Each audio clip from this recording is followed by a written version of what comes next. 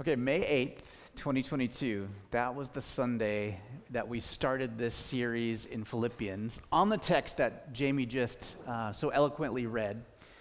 And it's been a really fun series. I think one of the things that's endeared me to this book, one of the reasons I think that Philippians has been such a popular book, not only in the modern church, but in the early church as well, it was so well circulated, is not just because it has all these quotable lines in it, but because I think it really addresses a lot of the nitty-gritty parts of human life, like things like anxiety and fear and insecurity about the future. And it deals with these things in a very nuanced and pastoral way. And in that sense, even for an ancient letter written so long ago, it speaks to us. And it's been speaking to me throughout this whole time. And I think another thing that's helpful for me is that the guy who wrote it, the Apostle Paul, he's not some like self-help guru with a pressed suit and a plastic smile who, is just saying like, just think better thoughts and your life will be fine. And then he gets in his luxury car and goes to the next town and says the same spiel over and over again. I mean, this man, Paul, is writing from a prison cell. He's given his life to these people and to the work of the gospel. He has credibility. Well, today we're going to conclude our series in the book of Philippians. I'm a little sad. I'm a little happy about what's coming next too. So we're going to read the final part of Paul's letter, and we're going to explore it together. It's going to tie in, if you paid attention to last week, it's going to tie into what we talked about last week. And if you didn't, it stands alone on its own as well. We'll be fine. But if you can stand, I would encourage you to do so as we read this final part. Philippians 4, 10 through 23.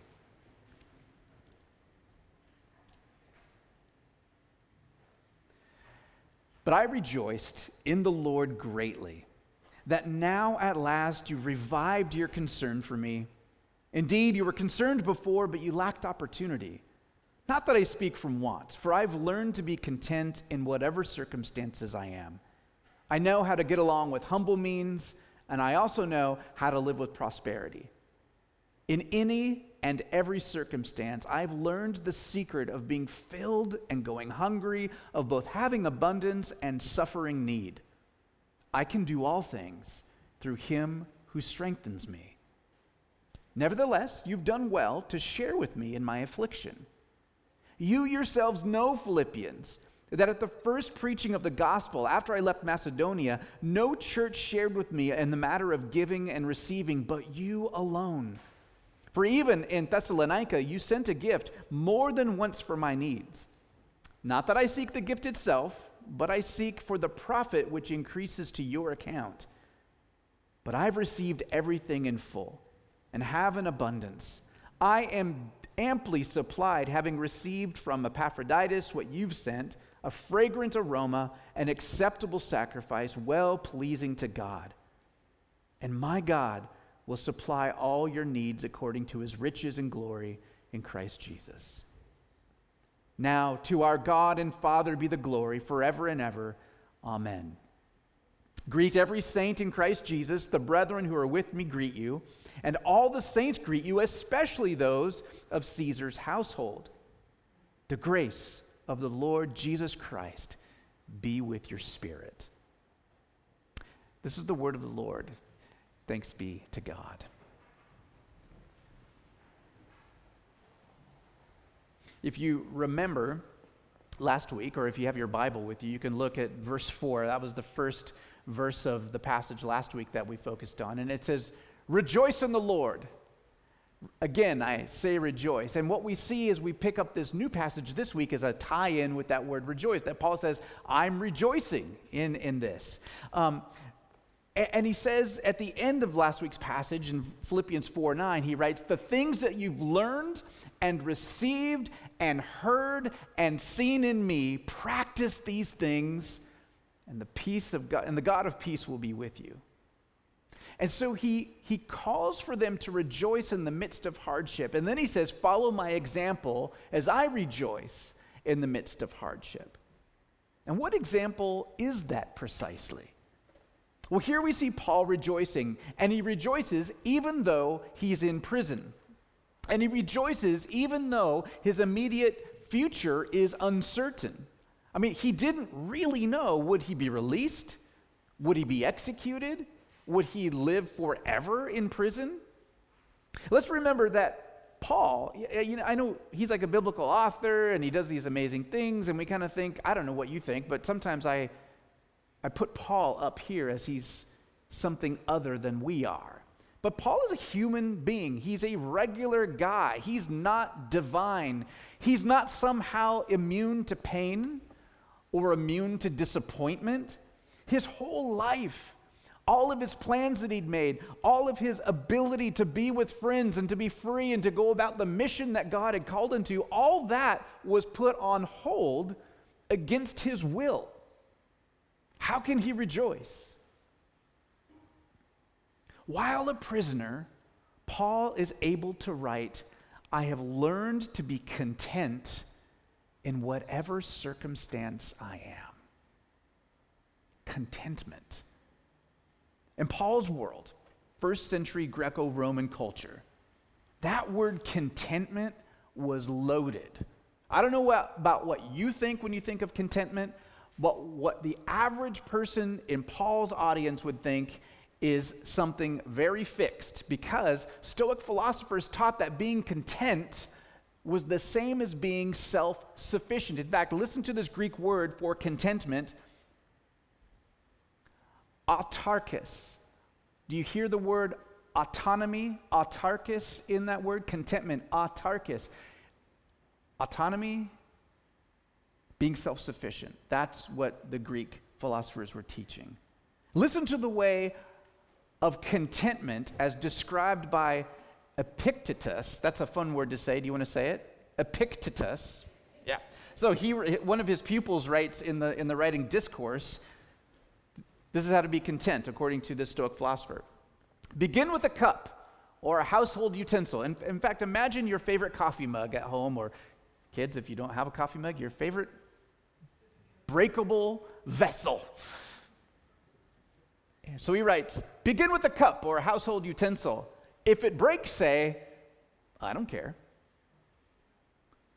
Go on to a horse or a pet dog. This is where it gets sinister.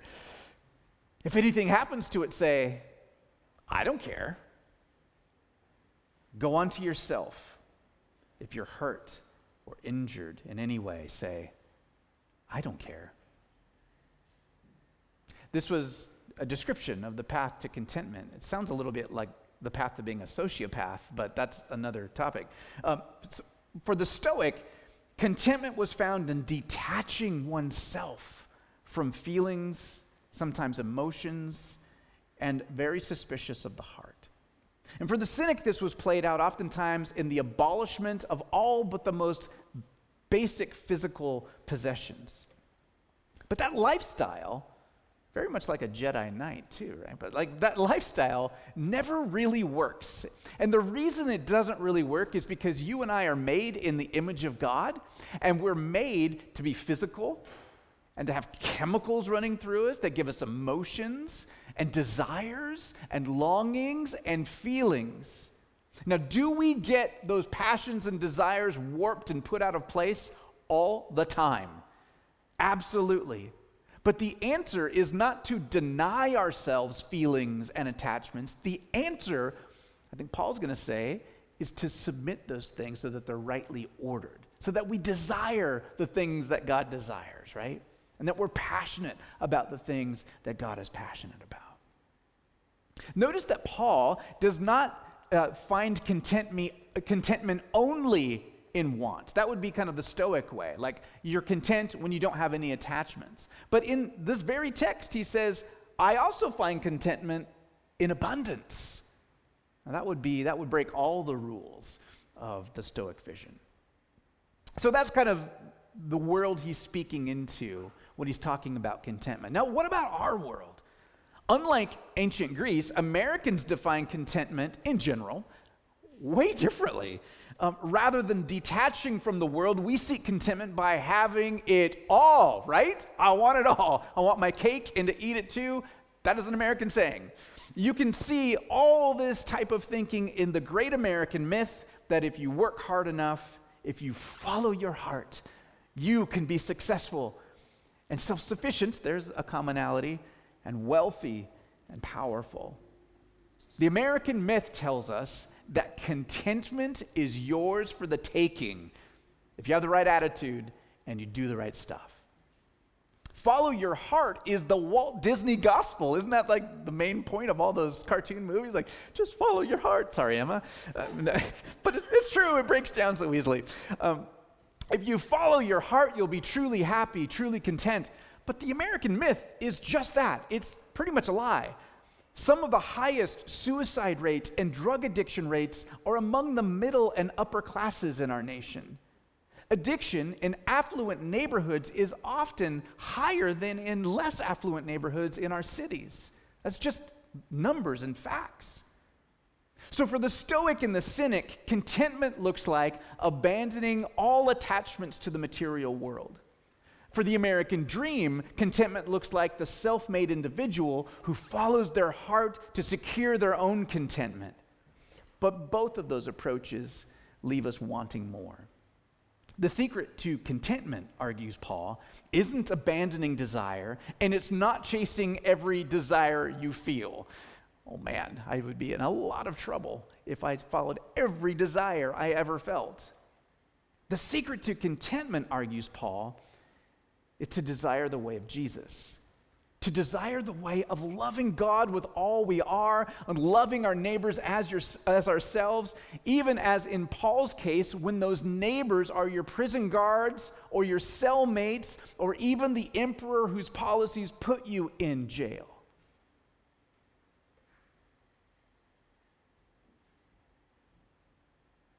The secret to contentment, says Paul, isn't desiring the right stuff. Remember, the gospel is supposed to be good news. So if you just rolled your eyes at like, oh yeah, just line up your desires with what Jesus wants, you were right to just roll your eyes if that's where I were to leave this sermon. That would be bad news.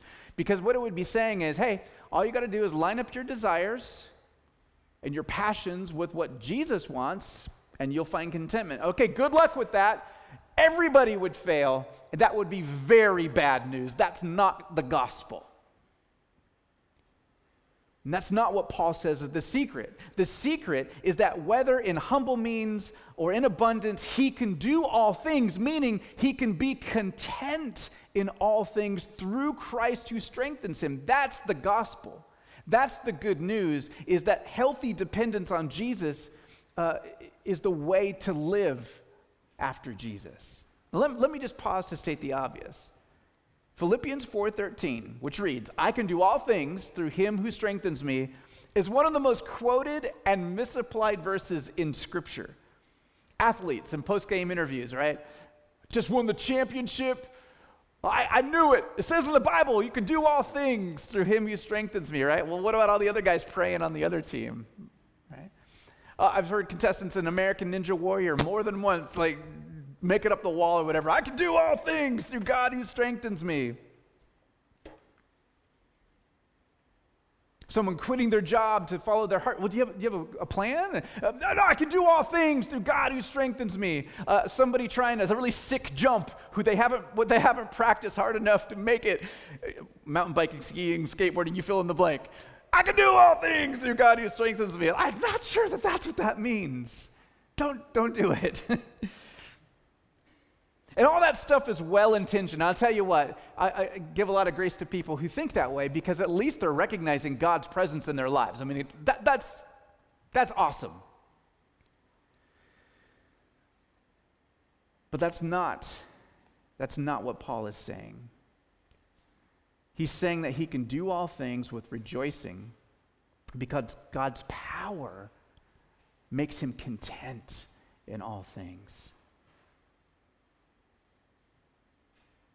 It's God's strength to help us endure in all things. That's the context of this passage. And I just am wondering, because I know for me, I was wondering as I was reading this passage, it's an important aspect when we read Scripture, not just to study it and understand what it meant, But like, so what? And I just wonder, is there an area of your life where you're experiencing true discontent?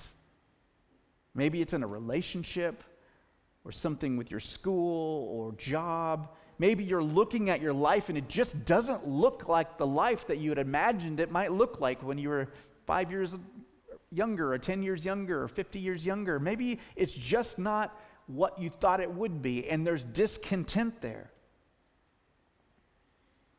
You know, in the realm of spiritual formation, which is what we're about, the feeling of discontent can often tell us something about ourselves.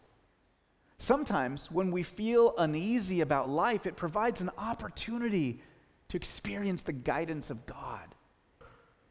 Is it possible that our circumstances are not the only cause of our discontent, but maybe it's an issue of my heart or your heart? Okay, back to the story. Paul is a traveling apostle who wants to spread the good news of Jesus to the world. That's his main thing with his life. And it would be so easy for him to be discouraged while he's in prison because it appears that his whole calling and all of his plans are completely ruined. But God's power has begun to rightly order Paul's desires, and his eyes are opened to God's purpose for him in that place and in those circumstances.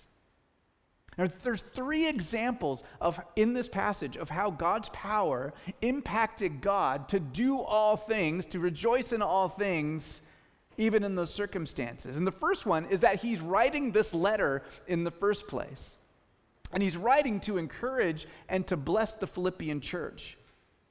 Paul would have much rather been out on the road spreading the good news of Jesus, but his circumstances took that away. But they then provided him with lots and lots of time.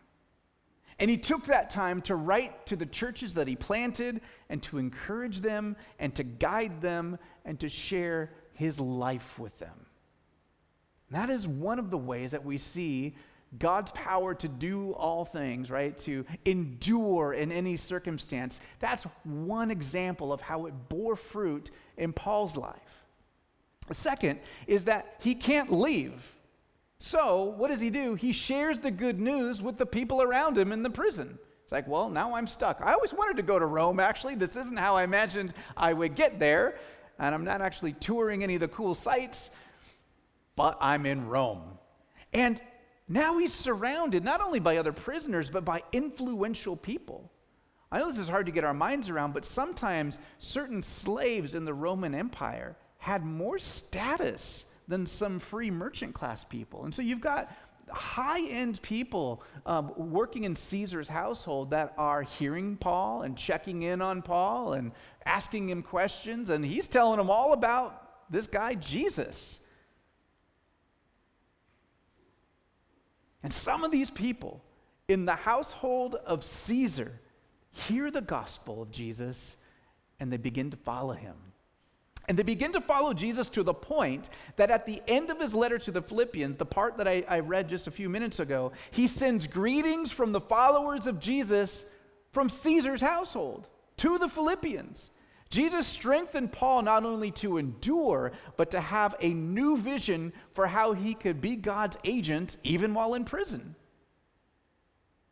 No wonder Paul is saying things like, he can do all things through him who strengthens him, to endure in any circumstance. You know, you might be living a life that you never planned to live, in a way you didn't imagine, with circumstances you never asked for. And some of you have gone through extremely difficult circumstances. And this is not, don't hear this calling of Paul or what I've said thus far as a callous way of making lemonade out of the lemons that life gives you. Kick me off the stage if I ever say junk like that. The God who is with us, Emmanuel, is caring and compassionate. He suffered for us. He suffers with us. And the point of all of this isn't that we should get our act together and figure out how to be as good as Paul was. The point is that Jesus loves us and can work in and through us, even in our hard times. And this leads us to our third example. Paul's desires were shaped by God's strength, not only to encourage the Philippians, but to challenge them to keep maturing in their Christian faith. And primarily, he encouraged them toward generosity. And this is where, I don't know if you've read this part of the letter before, or even when you heard me read it, you're like, that's so weird. I wonder if he's going to say anything. But part of this letter that's so extremely confusing from a 21st century Western cultural perspective is that Paul kind of comes off as a jerk on a surface reading of this passage, right? Like it kind of goes like this. Paul receives some financial help from this relatively poor church in Philippi. And he seems to say, like, hey, I got your gift.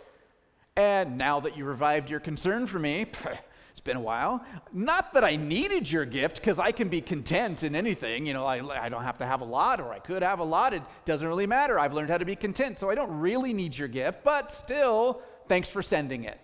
I mean, it's sort of what it sounds like when you just read it on the surface. Is Paul the king, then, of backhanded compliments? I mean, maybe he's not like as content as he comes off. Maybe he's just being passive-aggressive. Well, let's remember that Paul is not writing from 21st century Cascadia. And in fact, I'm pretty sure he wouldn't know what passive-aggressive means. I'm imagining Paul's more East Coast than us, and he's very capable in other places in the Bible of telling people exactly what he thinks when he's angry or frustrated. So I don't think he's being passive-aggressive. That would be a first and a last that we would ever see him do that. So what gives? Why this weirdness? Well, this is a deep rabbit hole that I'm not going to take you on. You can ask me about it later. But I have to say something about it, right? So in the ancient Greco-Roman world, friendships didn't look at all like what we think of as friendships. Friendships in Paul's day were built on reciprocity. I scratch your back, you scratch my back. We're in it together as long as you keep scratching my back and I keep scratching your back. For example, in our neighborhood, it's completely normal. It's probably in your neighborhood too, and a lot of us are in the same neighborhood, so you know what I'm talking about. It's completely normal for people to borrow each other's garden tools or power equipment. Someone gets a few yards of compost in the springtime and they share it with their neighbors, right? It's just what you do. You bake cookies, you make extra, you bring them to the neighbor. The kid selling lemonade down the street, you always support them and you give way more than you need to give for the lemonade, right? It's just like it's what we do. We're neighborly, we're friendly. That sort of 21st century American relating to each other. But not so at all in Paul's day. In those days, if a person loaned something, for example, or had you over for dinner, or helped you to plow your field, you would be expected to return that favor, maybe not the exact favor, but the same value of favor to that person. Now, this could get complicated, because what if someone with more financial means or more social power invited you over for a fancy dinner, and you knew you couldn't repay them? You couldn't have the same caliber as guests that they would have. That would all be tallied up. You couldn't offer the same quality of food as they could offer. And so you had to make a decision. You either had to gracefully decline, saving face for yourself and saving face for them, in a very elaborate dance of pleasantries and words why you can't make it, or you would be in their debt. And sometimes that would be to your benefit. If a very influential person has you in their debt, then that's okay. That's just the relationship, and you're called friends. But it's a very clear power differential, and that's how relationships worked. And what Christianity does is say that's not how relationships work in the church. That's not how we relate to each other as followers of Jesus. And so what Paul is careful now this is why it all matters, because Paul is careful to recognize the gift that the Philippians give him, but at the same time, not to put himself in the debt of the Philippians. And instead of doing that Greco-Roman reciprocity thing, he does two things. First of all, he says, thank you. No one in the ancient world really said thank you.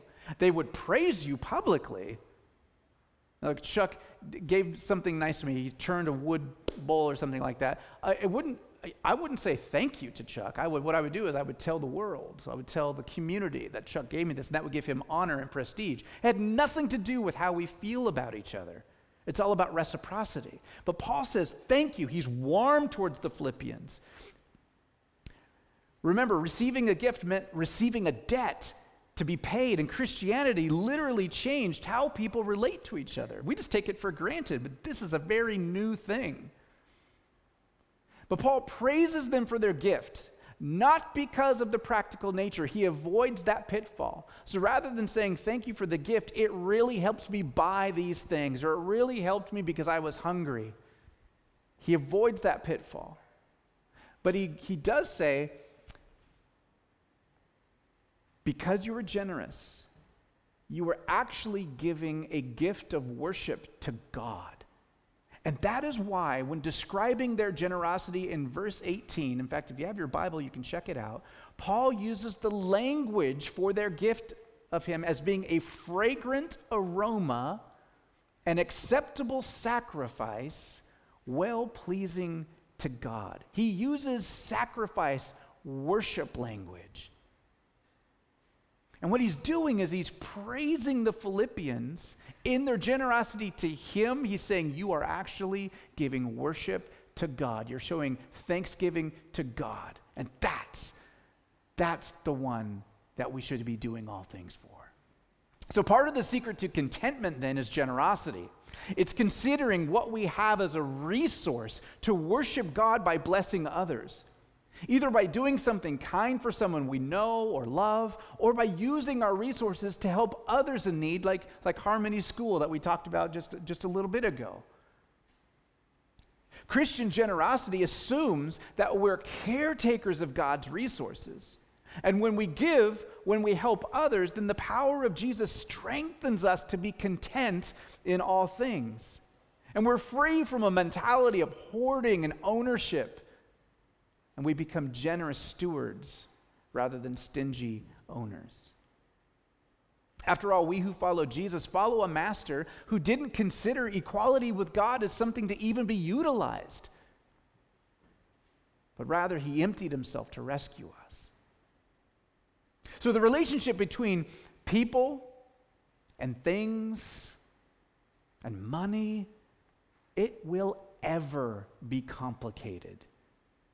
If you're feeling conflicted right now or judging yourself, let me put that, it will ever be complicated.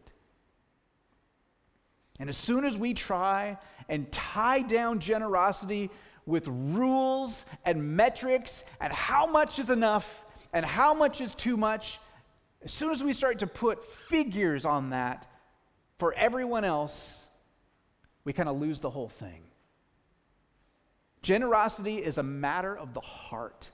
And if we can't grasp God's love for us and his care for us, then we are going to clutch our lives and hold them tight because that's where we're finding our security. And every one of us does it. It's just part of our human problem. And I think the lifelong journey of faith is learning how to do this. It's like, God, do you really love me? Every passing year I think, oh, God loves me. I receive a little bit more, and then I realize, I'm just scratching the surface here. There's so much I doubt about God's love for me. It is hard to be generous. It is hard to receive God's love. We throw love of God talk around in our songs and our prayers and our preaching so often, as it's just, and I wonder if we all think each other's they must all have it. How come I don't have it? They're singing these songs and you know what? It's hard to receive the love of God. And oftentimes I find that there's moments and times and seasons when I'm just, yeah. And then there's a lot of time when I'm I'm the outside looking in. I just want to normalize that feeling for you. That's the human experience. If you're human, that's probably your experience. And that's okay. God, he really does love you, even though. It's hard to receive God's love, but that's what Paul himself is growing in. And it's what he wanted to encourage the Philippians to live into. And it's what Jesus invites us into. Again, hear me. Paul is not saying, be more content, be more generous. Like Paul, we seek the power of Jesus to endure in our circumstances so that we can be content. And like Paul, we seek to trust that God will supply all of our needs according to his riches and glory in Christ Jesus, verse 19 of this passage. Again, if you're trying to parse out what does that need mean? God will supply all your needs. Well, what does that mean? If you're trying to figure out like what you can get away with or how much that means, or then you're already missing the point. The context is contentment and generosity. Paul's point is that we can be free to be generous because God will provide for us. He provides transformation of our hearts so that we can be generous. He provides for our needs on earth, often in and through other people.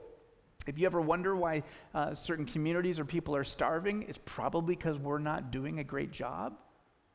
We can yell at God all we want, but there's a glut of resources on some sides of the aisle and lack of resources on the other, and it's usually a matter of distribution. And God provides eternal security, the resurrection of the body, the hope of eternity. That's what he provides. He provides. So we aren't called to just start being content and generous. We're invited to trust in the power of Jesus and the provision of God. And when we grow in trusting God that he's actually for us, then we're free to begin to release our grip on controlling our lives as if we could, and on trying to hoard our resources as if they were ours in the first place. Paul concludes his letter by praising God, by sending greetings, and by blessing the church. The grace of the Lord Jesus Christ be with your spirit. And Lord, however this message lands for us as individuals, I pray that you would touch my sisters and brothers in the way that they need your voice, your comfort for those who are conflicted, your nudge of encouragement for those who are on the edge of growing in generosity, of growing in contentment. And Lord, for those who are just flat out suffering, who are flat out struggling to see where you could be in the midst of their pain, oh God, come to their aid. Oh God, make speed to save us. Oh Lord, make haste to help us.